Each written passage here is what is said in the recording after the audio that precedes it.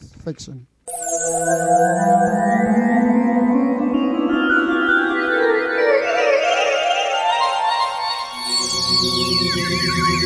Radio play, an oft-ridiculed frontier. It all started when a remote programming experiment some community radio station on the central coast of California was conducting went a little caca. Their names are Gal, Moses, and Ted. They're lost, aren't we all? One of them owns an astronaut costume, shot through a wormhole for the sake of narrative explanation. Anyway, here they are, bouncing around speculative fiction thematic time and space, rather timidly going where many a man has gone before. These are the voyages of the Incompetents.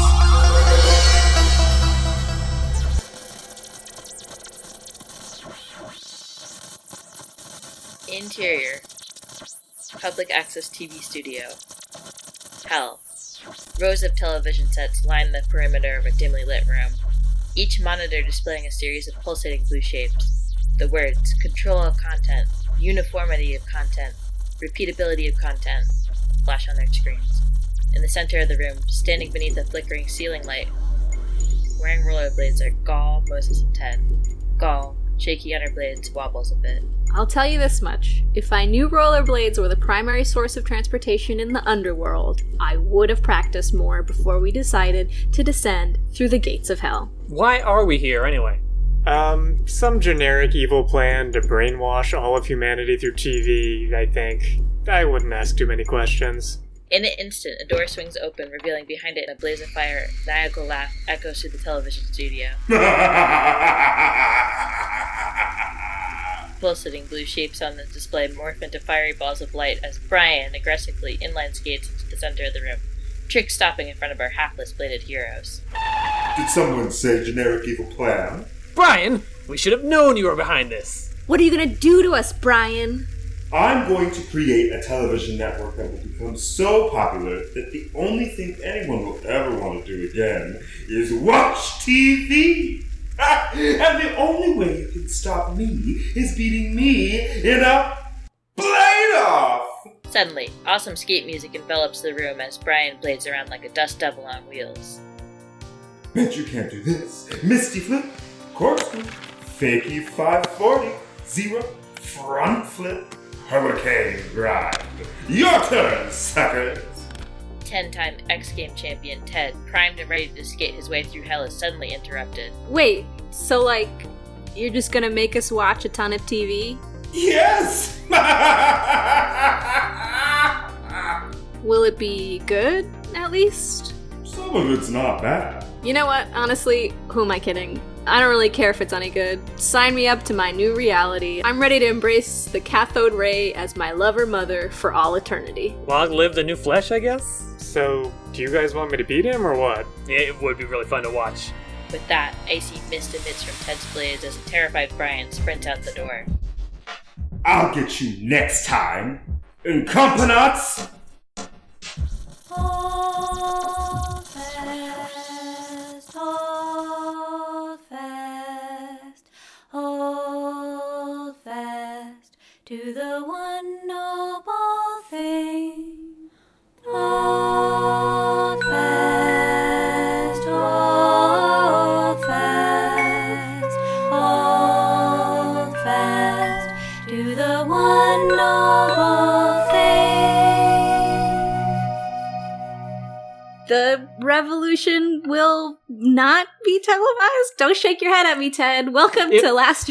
What It will not be televised. Yeah. Welcome to Last Refuge of the Incompetent. I'm Gal. I'm Moses. I'm Ted. And this is a science fiction, speculative fiction show. Every week we pick a different theme and curate some cool things around it. This week we're doing TV mind control. And it's a movie heavy, it's only movies, and we have a very special guest. So what we've done is brought in our film consultant, Brendan Lucas, as well, which Hey.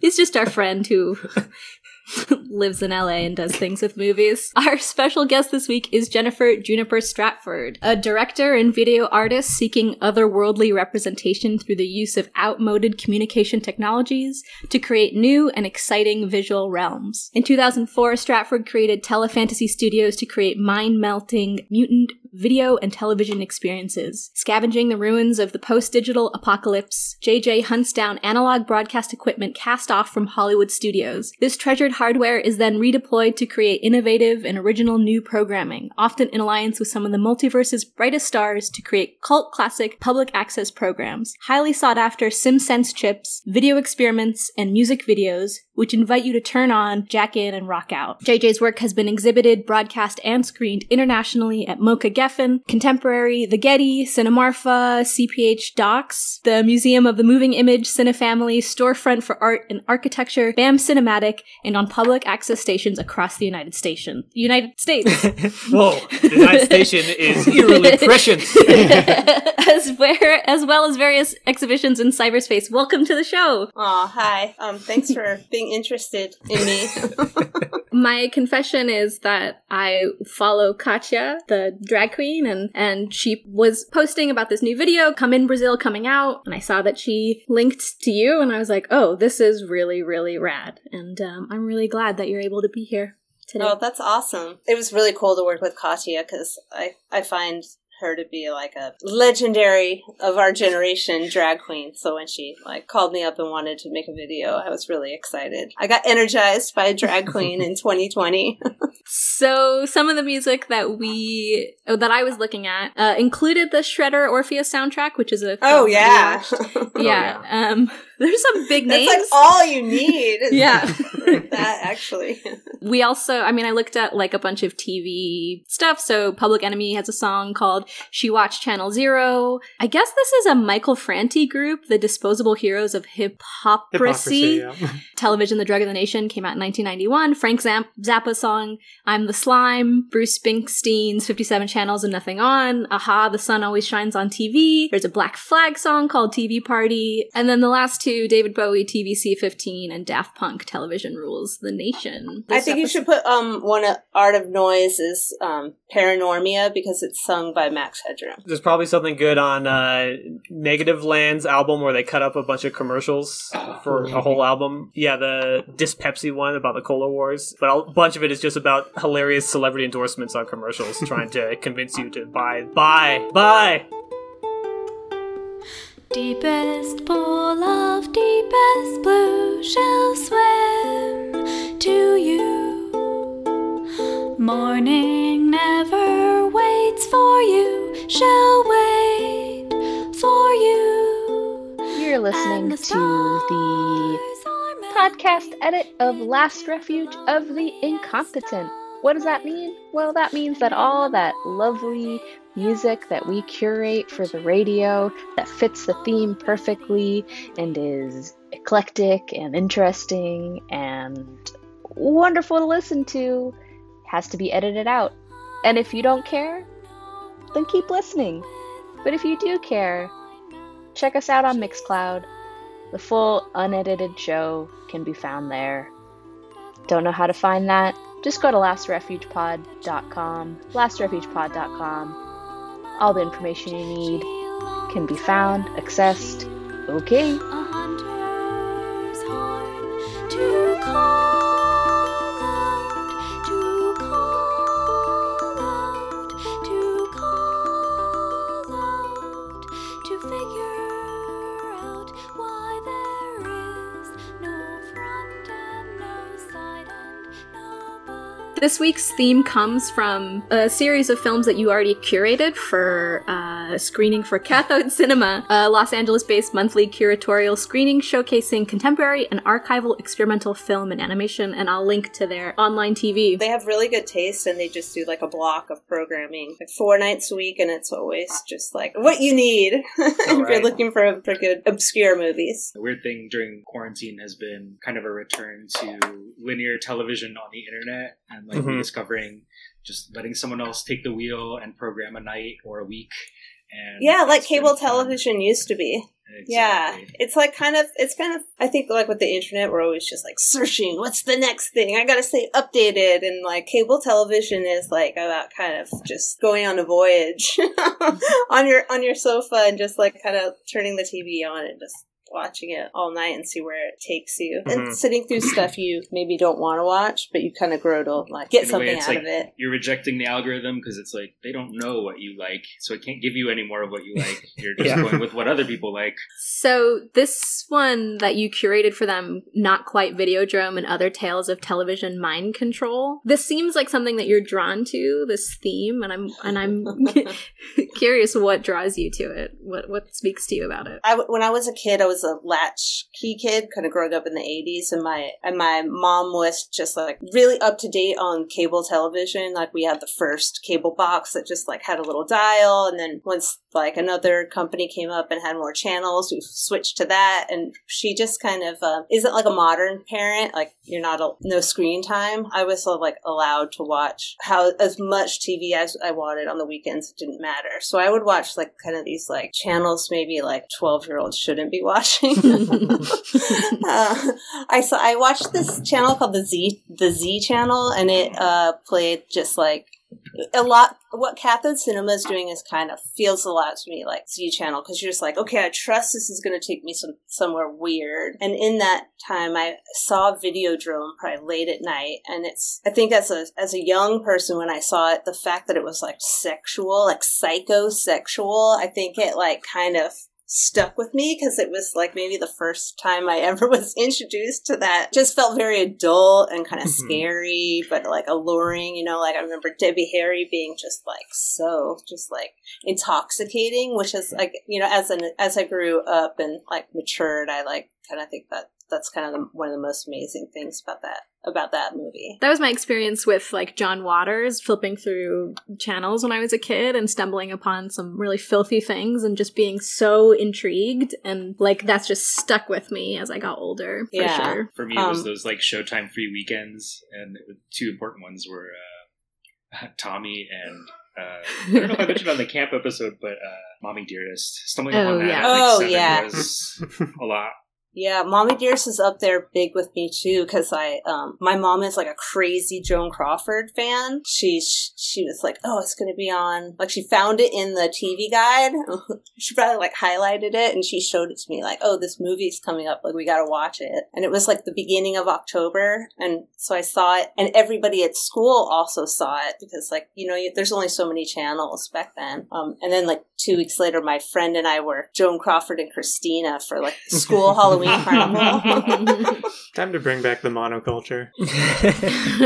Well, I think TV's meant to bring people together, at least how I remember it. Or maybe I have to make a distinction, cable television. There's only a limited amount of things to watch, and like now we're all kind of separate, but if you're all watching the same thing at the same time, you kind of have something to chat about. Yeah, it's an easy icebreaker, or if it's event television, then everyone wants to talk about it. I feel it now with RuPaul's Drag Race, because like my friends and I all watch it. We like bet on it. We just get kind of like, we would all meet every week and watch it. It was like the best. It's just keeping us alive, basically. There's this British show that I'm obsessed with called Gogglebox, and it's just filming people in their homes watching TV, and it has this like real sense of like what you guys are talking about. This was like communal experience, and everybody is like collectively experiencing and talking about it, and it's so good. I've seen it. I've seen it. Like I remember visiting a friend in England, and like we were up like late at night. So like you got to see this like Gogglebox thing. It's like what? I couldn't believe it was real. It's like a British type of reality TV too. So it's kind of like those YouTube reaction videos where people watch stuff. You watch people watch stuff, except it's paid for by the state. It's better edited than those reaction videos. And the people are charming, and they become like celebrities in their own right. British people are kind of funnier looking too. None of those people are characters. Like, they have an exotic quality. I think that's an official stance of the show that we've talked about before. See, I was thinking that's way healthier than all of the like dystopian movies, like thrillers from the 70s, 80s, and 90s, where it's like, okay, but they're going to start showing violence on TV and the American public will love it. This instead is like, well, we're going to watch people watching TV. That's way... that's weird. Reining it in.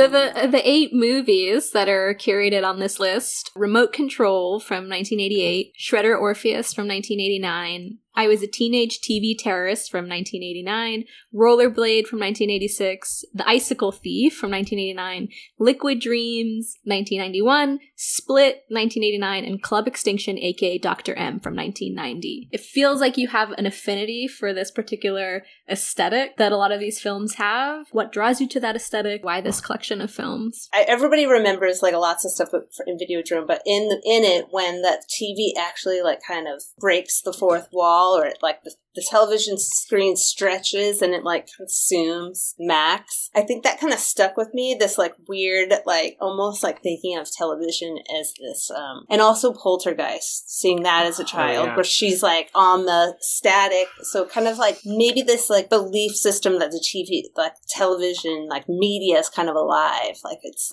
more of a sentient being, like it has like it's breathing, and there's sort of like a feedback loop too, you know. That also would extend to like video art, which I'm also really into, which is like constantly plugging like cameras into mixers and pointing it at screens and like purposely making feedback loops and just like letting the television breathe, you know. And it's always really like aesthetically does draw people in, like if they see like a little bit of feedback on some kind of like video there, it's like feels sort of like it warms it up, and it's like kind of hypnotic. You can't really like, you just like have anytime I put feedback on something, somebody's like, how did you it looks magical. How did you do that, or something?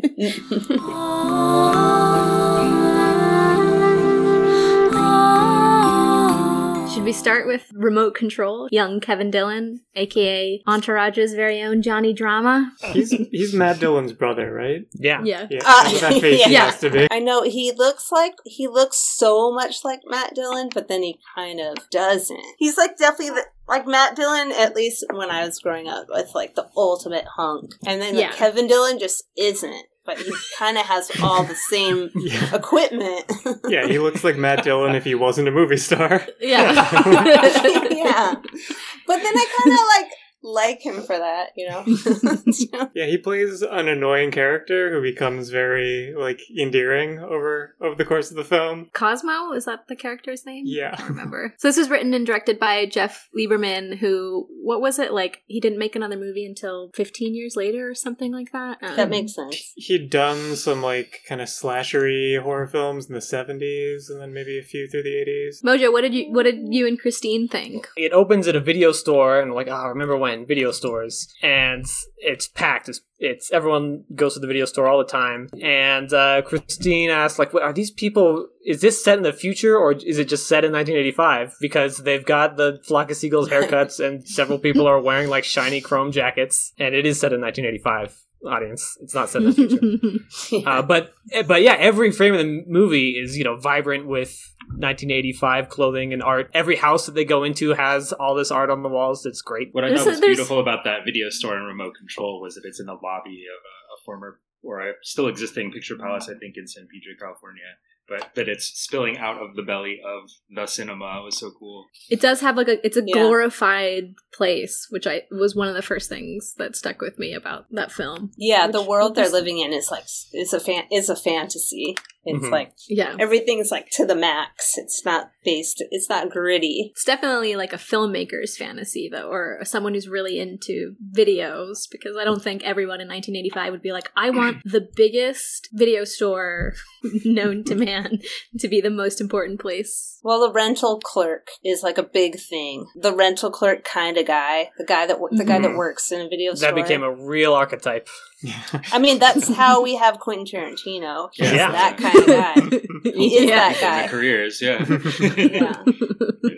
I'm of the video store era, so I have like so many fond memories of going to video stores. And the same kind of like cable TV where you're like, I don't know, I'm gonna watch tonight. And you just like thumb through a bunch of stuff and like pick something out. Yeah, I remember going in Santa Cruz growing up, we'd go to West Side Video, and they had a just plain weird section. And it's got a lot of great movies in there. We got The Stuff from there. We got all kinds of nice. Yeah. Yeah, my town, like the town I grew up in was way too small to have a video store.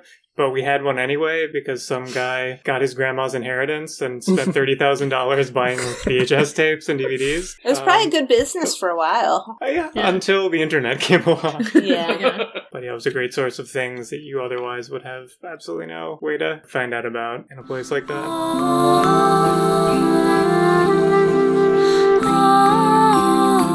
I had this video store that I went to that, because I'm from Los Angeles and I'm from Hollywood proper, there's many video stores, but one of the ones I went to was called Mondo Video, and it was run by this definite anarchist. His name was the Colonel, and he had like a handlebar mustache, and he smoked cigarillos. Do you know those cigarettes? Oh, yeah. So, yeah. like, I went to college. I smoked right. I think I dabbled in them for a little while too. But he would always be smoking it, and I started going there when I was like maybe 22 or something, and I was like trying out smoking, and I was like smoking a cigarette outside, and he was like, "Come in, you don't have to put that thing out." And I was just like smoking a cigarette looking at the movies, but it was not like Blockbuster in any way, shape, or form. You just like, everything was like a B movie or like R-rated or just like so out of its mind because like you knew that he curated it. So you had like every Mary-Kate Ashley movie. Sounds like the Colonel I know. And like like a porn. Oh, and he had okay, so this is sort of part of Mondo's like demise or the evolution of like conservatism intruding on Hollywood. He always had a porno section, but it wasn't behind flaps. A beaded curtain. A beaded curtain. I think it had to be like, I think maybe by law it did have to be like concealed. In case people were shopping in there with their children, I imagine. An alcove that's slightly dimmer than the rest of the store. Yeah, like people had creative ways of doing it. But he was in Los Feliz, and then he forever, and then Los Feliz started to become like too hip for a place like Mondo Video, so then it had moved to like near LACC on Melrose. I don't know if any of you from LA? I live just off Melrose and the Bridge. Okay. I'm by Pigs. If that helps. Yeah. Find me, KCSB listeners. I think don't mind him. Cut that part out. I don't know. It's like Hollywood history, where everything was. But it was all Melrose across from LACC, and they were there for a long time. So one night I was in there and looking for movies, and the door got like kicked open by like someone's boot. They like kicked open the door, and then and it was kind of loud, and I turned, and it was Brendan Fraser. And like fresh off of like Journey to the Center of the Earth or like some movie, maybe George of the Jungle. I don't know. Ooh, that's a good one. You know, like yeah. He was not like a has-been at all. He was like on billboards or, around this time. Because everybody that hung out there was like an anarchist or a punk rocker. Like nobody, it was just like kind of like super weirdos. And he was like carrying a pizza, Brendan Fraser. And he just like sat down. He was like, "What's up, Colonel?" And like he was just hanging out with all these Hollywood video weirdos. Like, and they were just like about to watch a movie. Did he have homework or something? Was he on an assignment? He had to like rent a bunch of stuff, or he was just, I always suspected that Brendan Fraser was cool, though. I was never like, I never thought he was like cute, but like maybe I did after that night. I think I remember I saw him. So someone posted a photo of himself, a headshot he signed for a restaurant, and he said, "Brendan Fraser, I was in The Mummy." Yeah.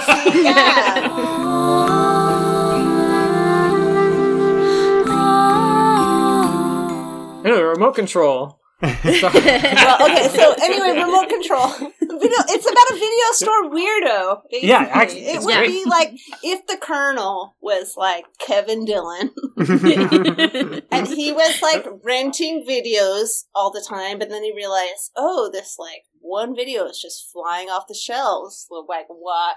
Why does everyone like it? And I think he rents it to a friend, and then he follows her what's home. her? She's a mate. Who's that actress? Oh, Jennifer yeah. Tilly? Jennifer Yeah. Tilly. Allegra, I that also have a character story is- about. Oh my god! Oh. I'll save it.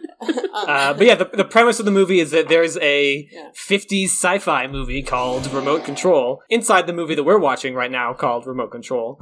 People put it on, and it's a cheesy 50s sci-fi movie that we've talked about in several episodes before. Somebody's invented a way to watch movies on your home television screen, and so they put that on, the movie within the movie within the movie. The person in the 50s movies loses their mind and kills their partner, and then the person in our movie then sees themselves on the screen, and they lose their mind, and they kill whoever's is in the room. Yeah, so the we get reality's going multiple back and fourth forth. walls. Yeah. Which kind of The, happens in The Icicle Thief, too. I'll just make that connection. Well, and I was just thinking in Split when the main character who seriously reminds me of a person that I met at like a housing co-op party in college. He like, looks I've had like that he's from Isla conversation. Vista. The star Yes. looks like an Isla Vista dude so Yeah. bad. Oh my god, yes. Yeah, I believe But he's he now goes Surfery Yeah. kind of. I believe that Sunburnt. guy now passes out hand-copied things about vegetables and minerals. Oh yeah, Exactly. the animal, vegetable, mineral guy. Anyway, so he goes to like that artist show, and the artist is showing him the storyboard, and then it becomes like this weird loop of being stuck in the storyboard. Being like, like where reality keeps switching. So it's on the TV, it's in reality. It's on TV, it's in reality. And it kind of like mixes back and forth, basically creating like a feedback loop or it's... Yeah, and then at the end it turns out that aliens are behind it along with the Japanese. Yeah, not okay, not necessary. Well, it's like the Yeah, like I get that at the time it's like, well, all the best video technology came from Japan, so It's we true. gotta, They're so they gotta jealous, be yeah. aligned with. I mean, they were the ones making all the TVs, all the good VCRs. Like, so it's probably a little bit of market anxiety. Mm. These movies, Yeah, what if into these the movies? what if these videotapes could literally capture our souls and then make us kill each other? Yeah, but like Videodrome, right? Yeah. Remote control Videodrome, the TV comes alive, and in Videodrome it like excites him, and it takes him to some like weird like beyond sexual level, like, and how people are this. I think Videodrome is like pretty in line with kind of how we're feeling with me. I think we're kind of reaching this time period of like media burnout. Like there's too much noise, too much news, too much noise, too much like just like stuff getting in the way. That somehow it, like this character is able to like break through that, and that happens in The Icicle Thief too. Like start switching realities, and almost where the media is like driving, like you don't know what is real anymore.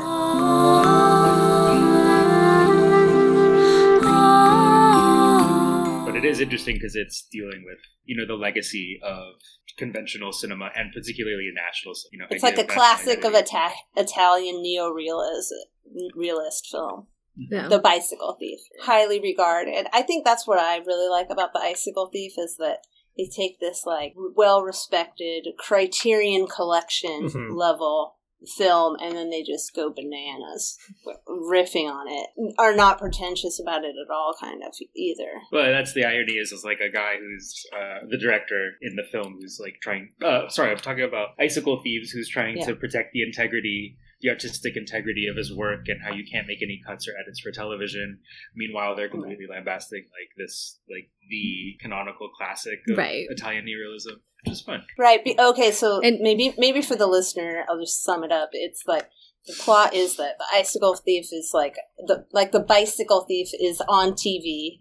This like the director's kind of freaking out because they have to cut to commercials. Ruins the whole experience. What it boils down to, it's like a director struggling with his film not being cinematic, and being, what happens when like a fine cinema turns into just like television with commercials and a capitalist kind of delivery. It's funny though. I like how they kind of make fun of the director. Oh yeah, he's a buffoon. Yeah. Yeah. He's like really pretentious and all you do is kind of like roll your eyes at him. It's really funny. The actor and director of the film, who plays the director of the film in the film.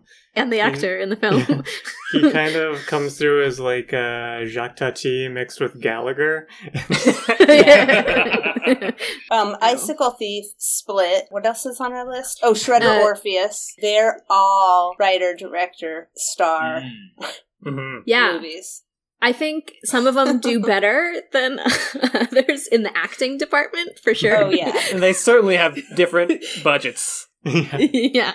Well, so Shredder Orpheus is this weirdly accurate, like completely accurate retelling of the Orpheus and Eurydice Greek myth. Like, seriously. Historically accurate. Well, yeah, historically accurate. Except it's got skateboards and guitars. It's, you know, like we said, the music is pretty great, and the cinematography, or like the filmmaking, is kind of interesting. I mean, it's a half or a quarter of the movie is a cool skate video. Yeah, absolutely. Not the greatest acting. I don't know if that director should have put himself in the movie. Okay. It is very much a movie that stars its director. Yeah. Yeah. The first time I saw it, I was watching with my husband, and I don't know how far into it, but you see this guy, like, you see the star, like, he's, like, playing a gig, and he's in a band, and everybody's, like, into it, and he, like, rocks out. As soon as he goes on the mic in between a song, he just goes, okay. My husband and I are both from LA, and we're just like, we kind of we love a good California accent, so we kept just rewinding it. And then I realized how bad at acting he was. I was like, wait a second, did this guy direct this movie too? Yeah. And then the following scene, he like sleeps with like a hot chick, and then I was like, I'm pretty convinced this is director. He's also the main actor. Yeah, he's kind of like a cuter. I'm not into him, but he's like a cuter version of Pauly Shore. All right, I see it. I agree. Yeah. Putting that one in a tab for later. All right. I think from what I could find out online, I think it was shot in Seattle. Yeah. It does kind of have a Seattle feel to it. Like It does. the people, like a pre-grunge breaking through nationally Seattle. Like everyone's not quite as cool or handsome as they would be if it was in Los Angeles. Yeah. Right, there's kind of like a But hotter than Pauly Shore. there's a tent city like set up in the shipping containers next to the port, and that's where they all live. Also, the weird, like, electro lyre that he's given at some point is invented by Jimi Hendrix. So Oh, yeah. Oh, right. Very Oh, Seattle yeah. thing. I thought right. that was also sort of that weird guitar and the copyright of it. They say that it's like passed down from Jimi Hendrix was developing it before he died. Yeah, but- with Gibson, yeah. with Gibson. But They it's should have just freaking put Nikola Tesla in there too. Yeah. But it's more than a guitar. It's like like as soon as like the person playing it strums it, it like lights up, right? And Yeah. it Oh starts yeah, to, like, it changes everyone's Doing, brainwaves. like, video changes your effects on the brainwaves, screen. and you get like an emotional response. Like it's not just music. Yeah, the visual effects in this movie are cool. They're pretty, fun to watch. Yeah. Oh, yeah. It's feedback effects, like I was saying. Yeah. They it's put on a cool. bunch of solarization effects for the skating when they're skating down the parking structure.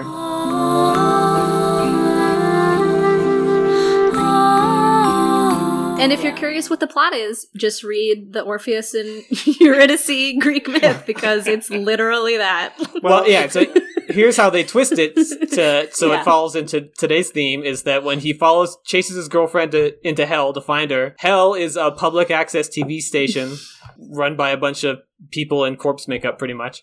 And Like goths, basically. but yeah, goth, like, yeah. cool. Super He goths uses this who really- are he's this Italian broadcasting they're broadcasting stuff that's supposed to put people to sleep. It's supposed to be incredibly brain dampening. I don't really know what it was supposed to, if there was an end game to Hell's plan here. It's just, no, we're supposed to numb the minds of anyone viewing. Yeah. Well, that's but- kind of what that's also like what it's where that is similar to Videodrome. If you remember in Videodrome, there's these like cathode churches, these kind of like tent cities where people are given access to television, like homeless people or people that need to get their fix of that like energy. So there's all these people with like a cot like staring at the television, and it's like energizing them or charging them. And so I think Shredder Orpheus that show kind of does that too. It like soothes them, and like it's very Right. new age. Yeah, that the hell is new age in this movie. Because then when Orpheus gets there, he starts shredding, and it's like, whoa, you're stirring people up too much. We're trying to put them down. Yeah, it's like kind of like, I don't know, synesthesia. Is that the word I'm looking for? Yeah. Yeah.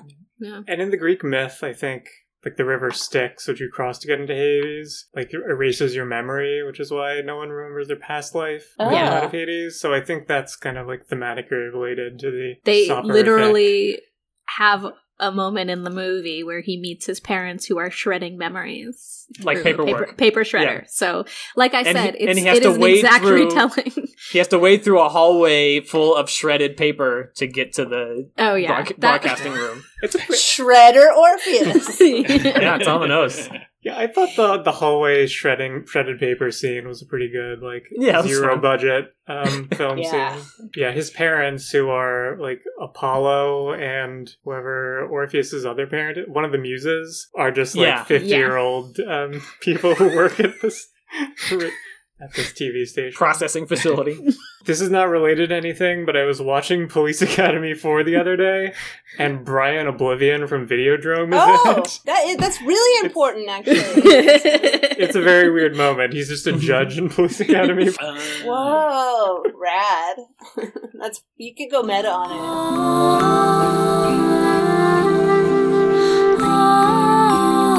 So I was a teenage TV terrorist. The only thing that really stuck with me from this movie is that the teenage boy that they cast, if he was an actor now, he's like a Timothy Chalamet type guy. Like he's got that kind of like I'm too cool, cute, skinny boy vibe.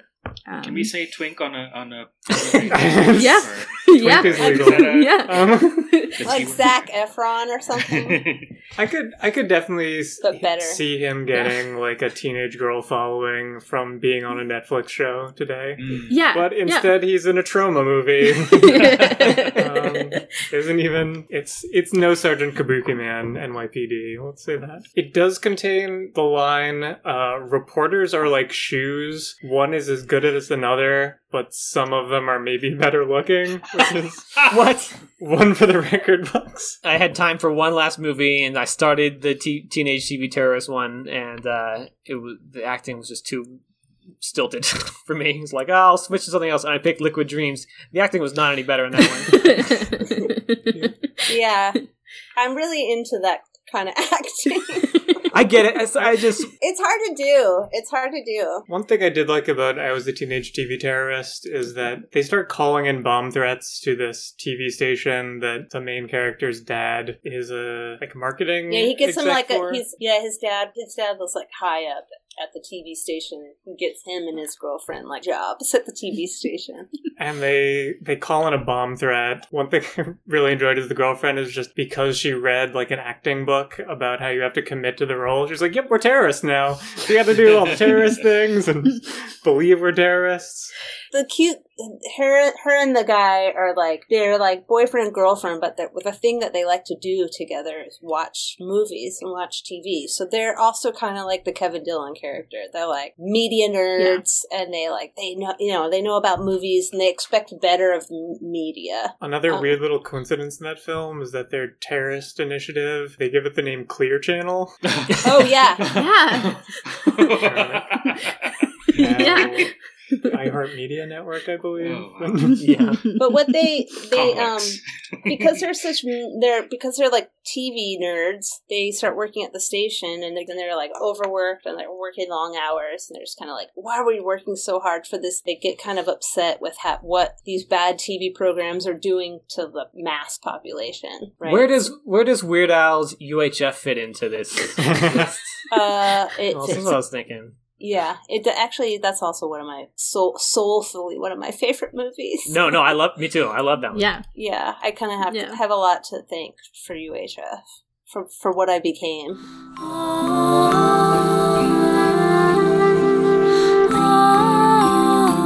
The couple like throw in a bomb threat, but then they take over the TV station and they're able to broadcast a message out to the people. They take over the airwaves and they say like, this channel is guilty of the most hideous crime. mental pollution and spiritual violation, which is kind of like what's happening to us right now, where like we just had to pull the plug on Twitter or like social media and you know who. Just like we just had to pull the plug. So I kind of feel like right now, at least maybe our generation, we're these characters in I Was a Teenage Terrorist. We're kind of like burnt out, and we would love to like kind of take back the airwaves. So what's so bizarre is that reporting on outages within the system become like this infinite recursion of now we're talking about it as part of the discourse. So it goes ever infinitely down. We're still talking about people losing accounts and things like that, and it's just step away, just let it happen. Just like Andy and I was go watch TV. Clear your mind. Go watch drink TV. deep of the river. Well, Ian and I was a teenage TV terrorist. After their first bomb scare, a journalist who works for one of the TV stations finds them out because they're not hiding well, and is like, "This is a great story. Let's keep doing this." Ted, a trope that you and I had talked about or discovered in the course of watching movies that were about the media, or maybe not about the media, but feature the media as part of the plot, is like, if the freedom fighters can just get the tape to the television station and they can expose the wrongdoing that the evil overlord or whoever had committed on tape, then the masses will be awoken and they'll see that the emperor's wearing no clothes and whatever. Oh yeah, that was in They Live also, right? So many movies hinge on that, and I think what was that? Kind of we watched for our feminism and sci-fi episode. Born in Flames. Yeah, Born in Flames. Oh yeah, yeah. I think it happens in Americathon, I believe. Death Race 2000. That's one of the and a lot of kids movies too. Like, we can just get the tape into the television station, into the tape deck, then they'll see how hypocritical everyone's political leadership's being, and like what we've discovered, and especially with the Harrison Bergeron. Bergeron. It's just like, it doesn't matter. How innocent is that right now? Yeah. How innocent. It's really more... Now you wouldn't want that to happen, right? Because you wouldn't believe it was real, or you'd believe it had like a creepy agenda. Like, I don't think everyone would unite over the delivery of this one tape. Yeah, you just say it's like half of the people would think it was a deep fake, or like everyone in it was a crisis actor. It's just too cynical and sad now. But, I think that's also why I love these movies. Yeah.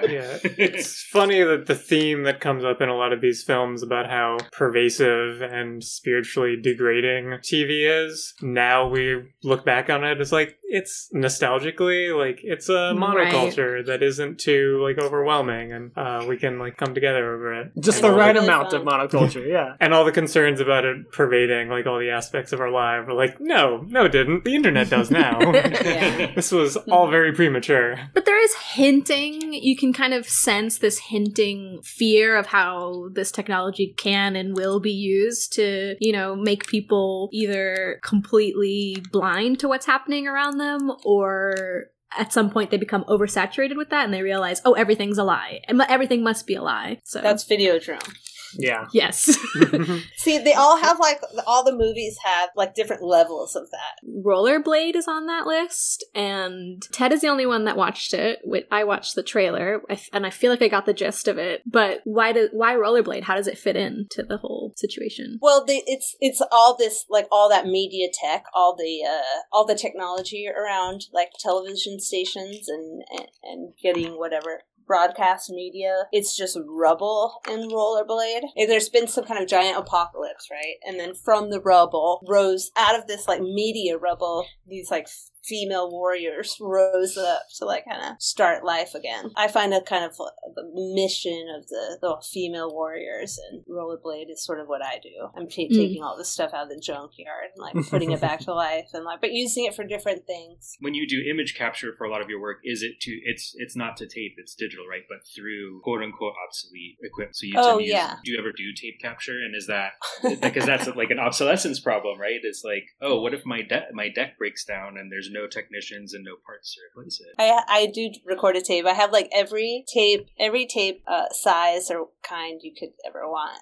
This is usually what I roll up to like record. So I've got like beta, digibeta, beta, big beta, like the broadcast size. Very rarely do I record on VHS because I'm a nerd and VHS is not a recording media. It's a distribution. You rent a VHS, but it's like you don't really record to VHS. Like I basically have a TV studio. I'm Bianca Oblivion.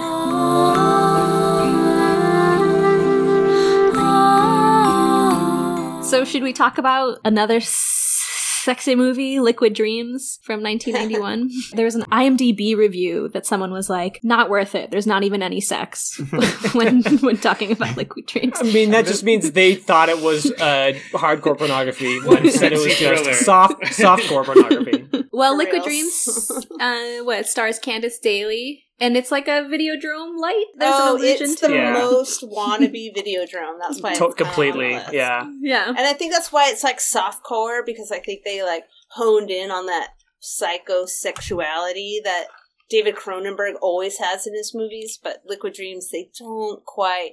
They're a little more. They're kind of like sleazy. Liquid Dreams did remind me a little bit of Strange Days by Catherine Bigelow, which was 4 years later. So Also sleazy too. The thing that's interesting about Liquid Dreams is that so in Videodrome, the famous line from it, right, is Long Live the New Flesh, or is that what it is? Yeah. "Long live the new flesh," and then Liquid Dreams, it's "Long live freedom from the flesh." Yeah. Yeah. And they say it a lot. They say it a lot in Liquid Dreams. And I do kind of love that concept of like completely surrendering to the like not physical realm, whatever you want to call it, plugging into a technology that you just like forget about the real world. Like go into the fantasy or whatever. We just like, watched willingly. Existence for our gaming episode, and that was such a... Cronenberg loves that stuff. Yeah, he's so good at it. I kind of sometimes say it's sacrilege to say this, and I don't totally mean it, but it's better than Videodrome. Existence, in some ways. I love both of those. And Liquid Dreams, I'd say the only thing it has that Videodrome doesn't is a dude with bulletproof nads. Great observation. That's all I got, really. Yeah, in Liquid Dreams, these women are being killed in this thing called the Ritual, where they're injected with some drug and they have these goofy like headsets on, and then like during the ritual they like take out their pure endorphins. There's a syringe and then you get the magic juice out of the person. It felt very like adrenochrome theory. Proto QAnon. I did also kind of like that there was the premise that it was kind of dystopian, and like when you came to this LA-like city from the Midwest, you basically like work at a strip club to get an apartment, and then the better off your life is, the higher in the building you are. Yeah, the higher floor of the Neurovid building you get. Which is like a Neurovids. Oh, so good. It's a decent dystopian premise that allows you to film your entire movie in just one building. The first thing that pops up if you look up Liquid Dreams on Google is Liquid Dreams by O-Town. So that's right, I remember that. Ted, that's another song that you can include in this.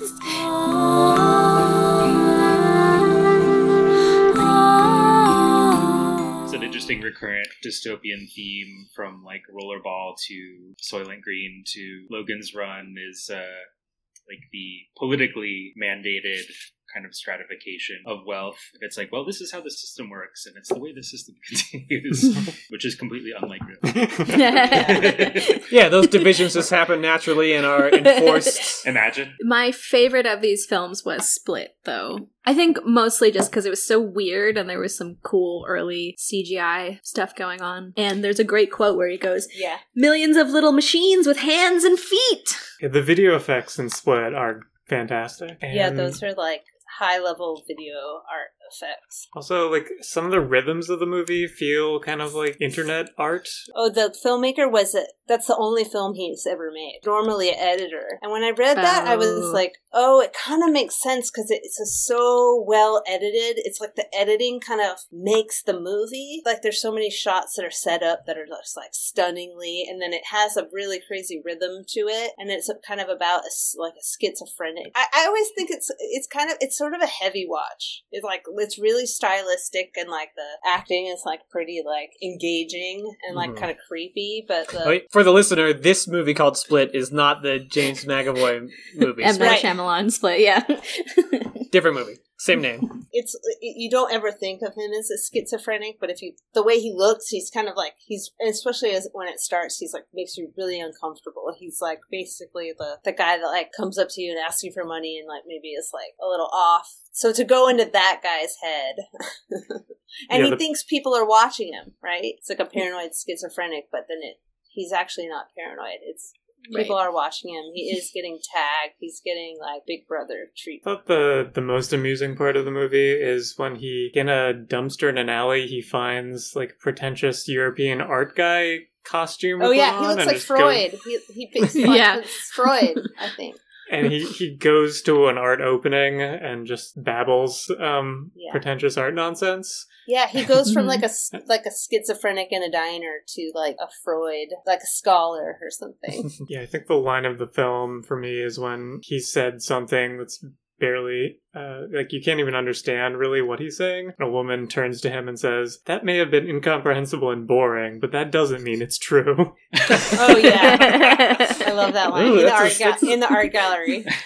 Yeah. The slogan for us, for our show. Hey! The director is not the schizophrenic guy. The director is the guy, the like cyber lord, master control character. The guy that's like in the Oh, really? silver That's tube. the director? That's the director.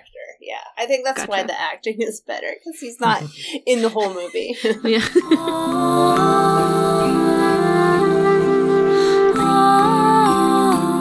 And the last film that we watched was a German film, or I guess it's like a German-French and co-production.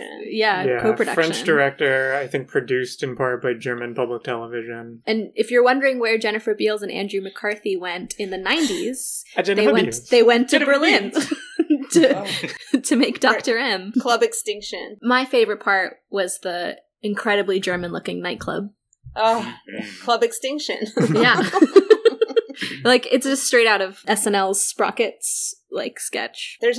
My favorite scene is Jennifer Beals is, like, dancing in that club, and she's like a model actress, and she's down on her luck, and she goes to dance it out at Club Extinction, and she's, like, rocking it out and dancing all, like, punk style, and then she, like, has a vision of just, like, an A-bomb, and it just, like, superimposes and, like, solarizes this, like, nuclear fantasy. It's a very dark film. Spooky. Well, it's very like Blade Runner-y, but it's like a sleazy Blade Runner. Oh, the main character, Jennifer Beals' character, she's like a model actress or something, and she did some commercials, and those commercials play everywhere. So her like commercial image is like in everybody's lives, and so it's sort of in a way like a maybe fan fiction or a splinter story of like Blade Runner, if that like geisha lady, the movie was about the lady that played the geisha lady, like what's her like personal life like, just like splintered off. Club Extinction is basically. Why is everyone obsessed with me? Yeah. The ad she's in is for like a cult-like resort, but the ad somehow makes people kill themselves. So there's this huge suicide It gets like rush. hacked or something. The signal. It's like a remake of a Fritz Lang film. Or Am I right? it's like sort of a sequel to like Dr. Mabuse, though the doctor isn't named Mabuse in this. But... No, but it's close to Mabuse. Yeah. It's like kind of doing what The Icicle Thief does, for sure. Where it's kind of taking a classic cinema storyline and like modernizing it, or playing with the world, like tripping it out a little bit. It's set in a still lit Berlin, but it feels kind of like a post-Cold War sort of end of history movie where like everything's over, so might as well just kill ourselves now.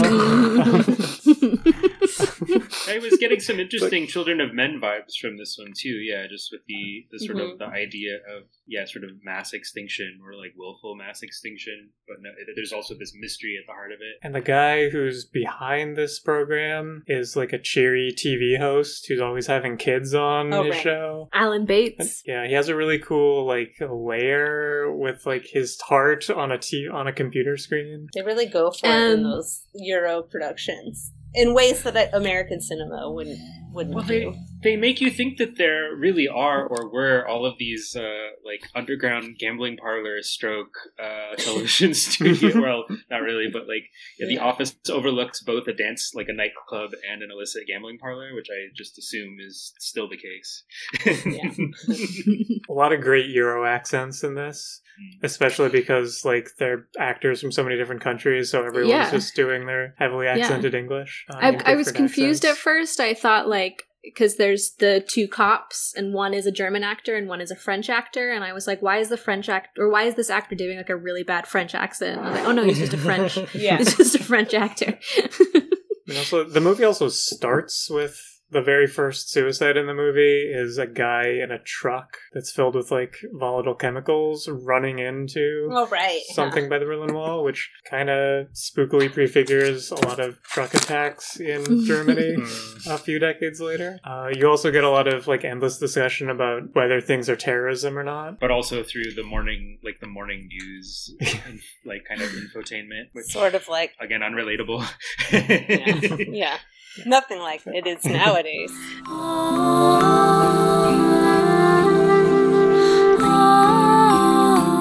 What did you hope people took away from watching these movies if they sat down and watched them all? Log off a little bit. Log off. Yeah, so stop listening to this radio show.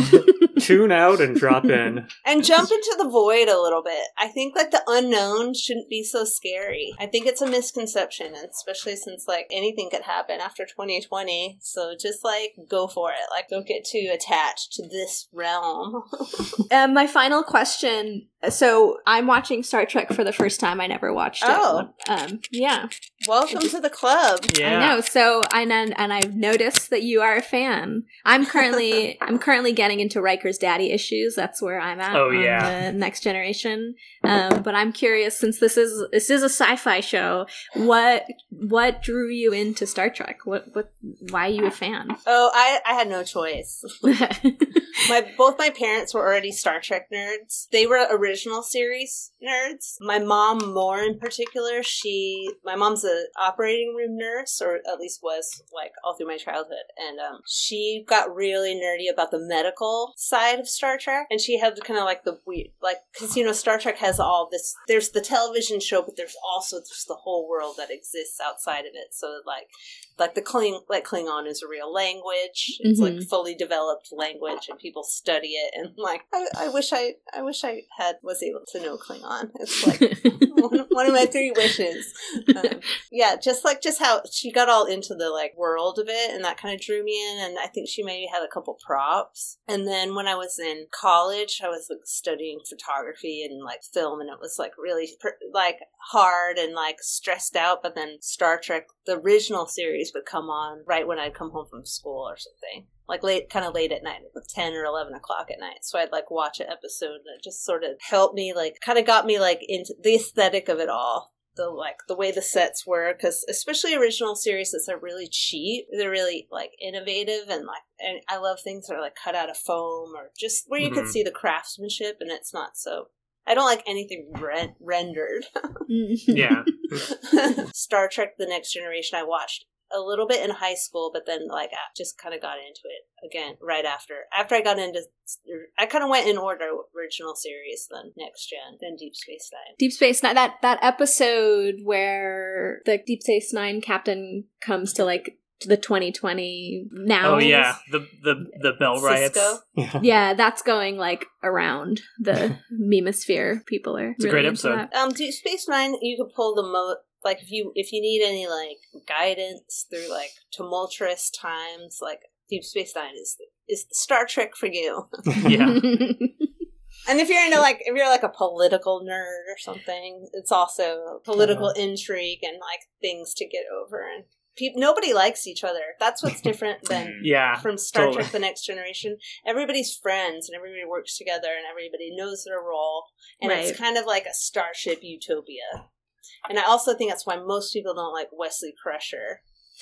They're jealous. I know they're jealous that he got to grow up on the Starship Enterprise. But Deep Space Nine, they learn to do it. It's like inverse. They're all different. And everybody loves Chief O'Brien, but yeah, aside from that, Yeah, I mean, Is that did you say Colm- mine is Cole Meany? Colm- He's great. yeah, He's yeah, so yeah. good. But yeah, that is the great tension in the show. It's that it's stationed by a planet that was occupied by, you know, colonizers, and then they have to leave, and it's just trying to get their lives back out of the wreckage, and that's the whole series. It's great. Where should people look for you? I'm gonna link to your website and to Telefantasy Studios on our website. I guess follow me on Instagram.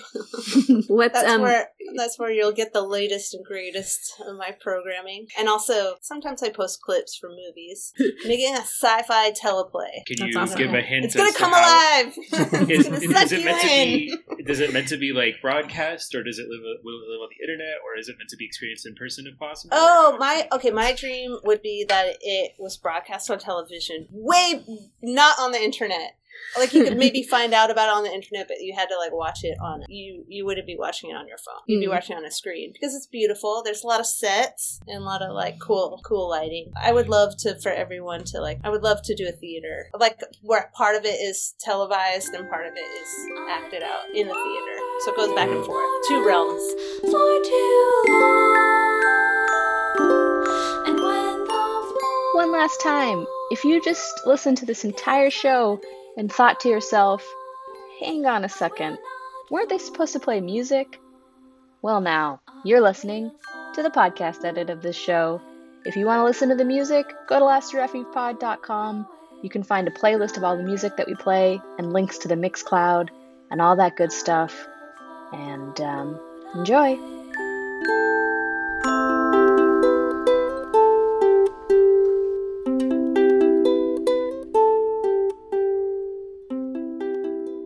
Next week, we've got How Sci-Fi Shaped Socialism. So that is inspired by an article that Professor Nick Hubble at Brunel University in the UK wrote, and he will be on the show to talk about it. I mean, we read, News from Nowhere, which is a classic 1890s socialist utopian novel. What's the other one? The Kim Stanley R. Robinson book. Ministry for the Future. So that should be fun. And I've really enjoyed The City in the City, which I know doesn't completely fit in, but that's a great one. Yeah. So if you guys are looking for, I don't know, how this show is relevant to the present day, listen next week. Check out the future, y'all.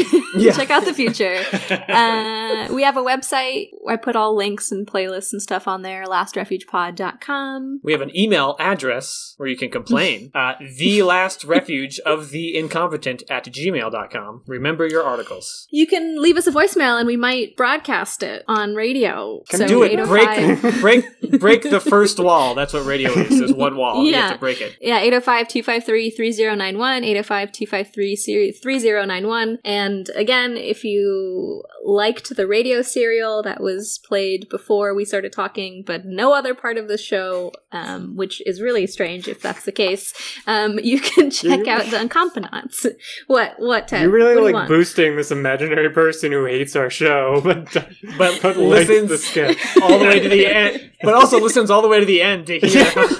Yeah, this person is real. I like it. What? Anyway, the Incompetents on a podcasting platform near you. What's a good sweet dream sign off for this? We'll see your dreams being on a screen near me. I have a good sign off for you guys. Okay. I can read a Max Headroom quote. Oh, nice. Beautiful. Are you gonna do the stuttering thing? No. Okay. Max Headroom is he's a wild card. You don't know if he's neutral. You don't know if he's like good or bad, right? Chaotic neutral. Yeah. Definitely chaotic neutral. Okay. Ah, love, the walks over soft grass, the smiles over candlelight, the fights over just about everything else. Sweet dreams, Incompeters.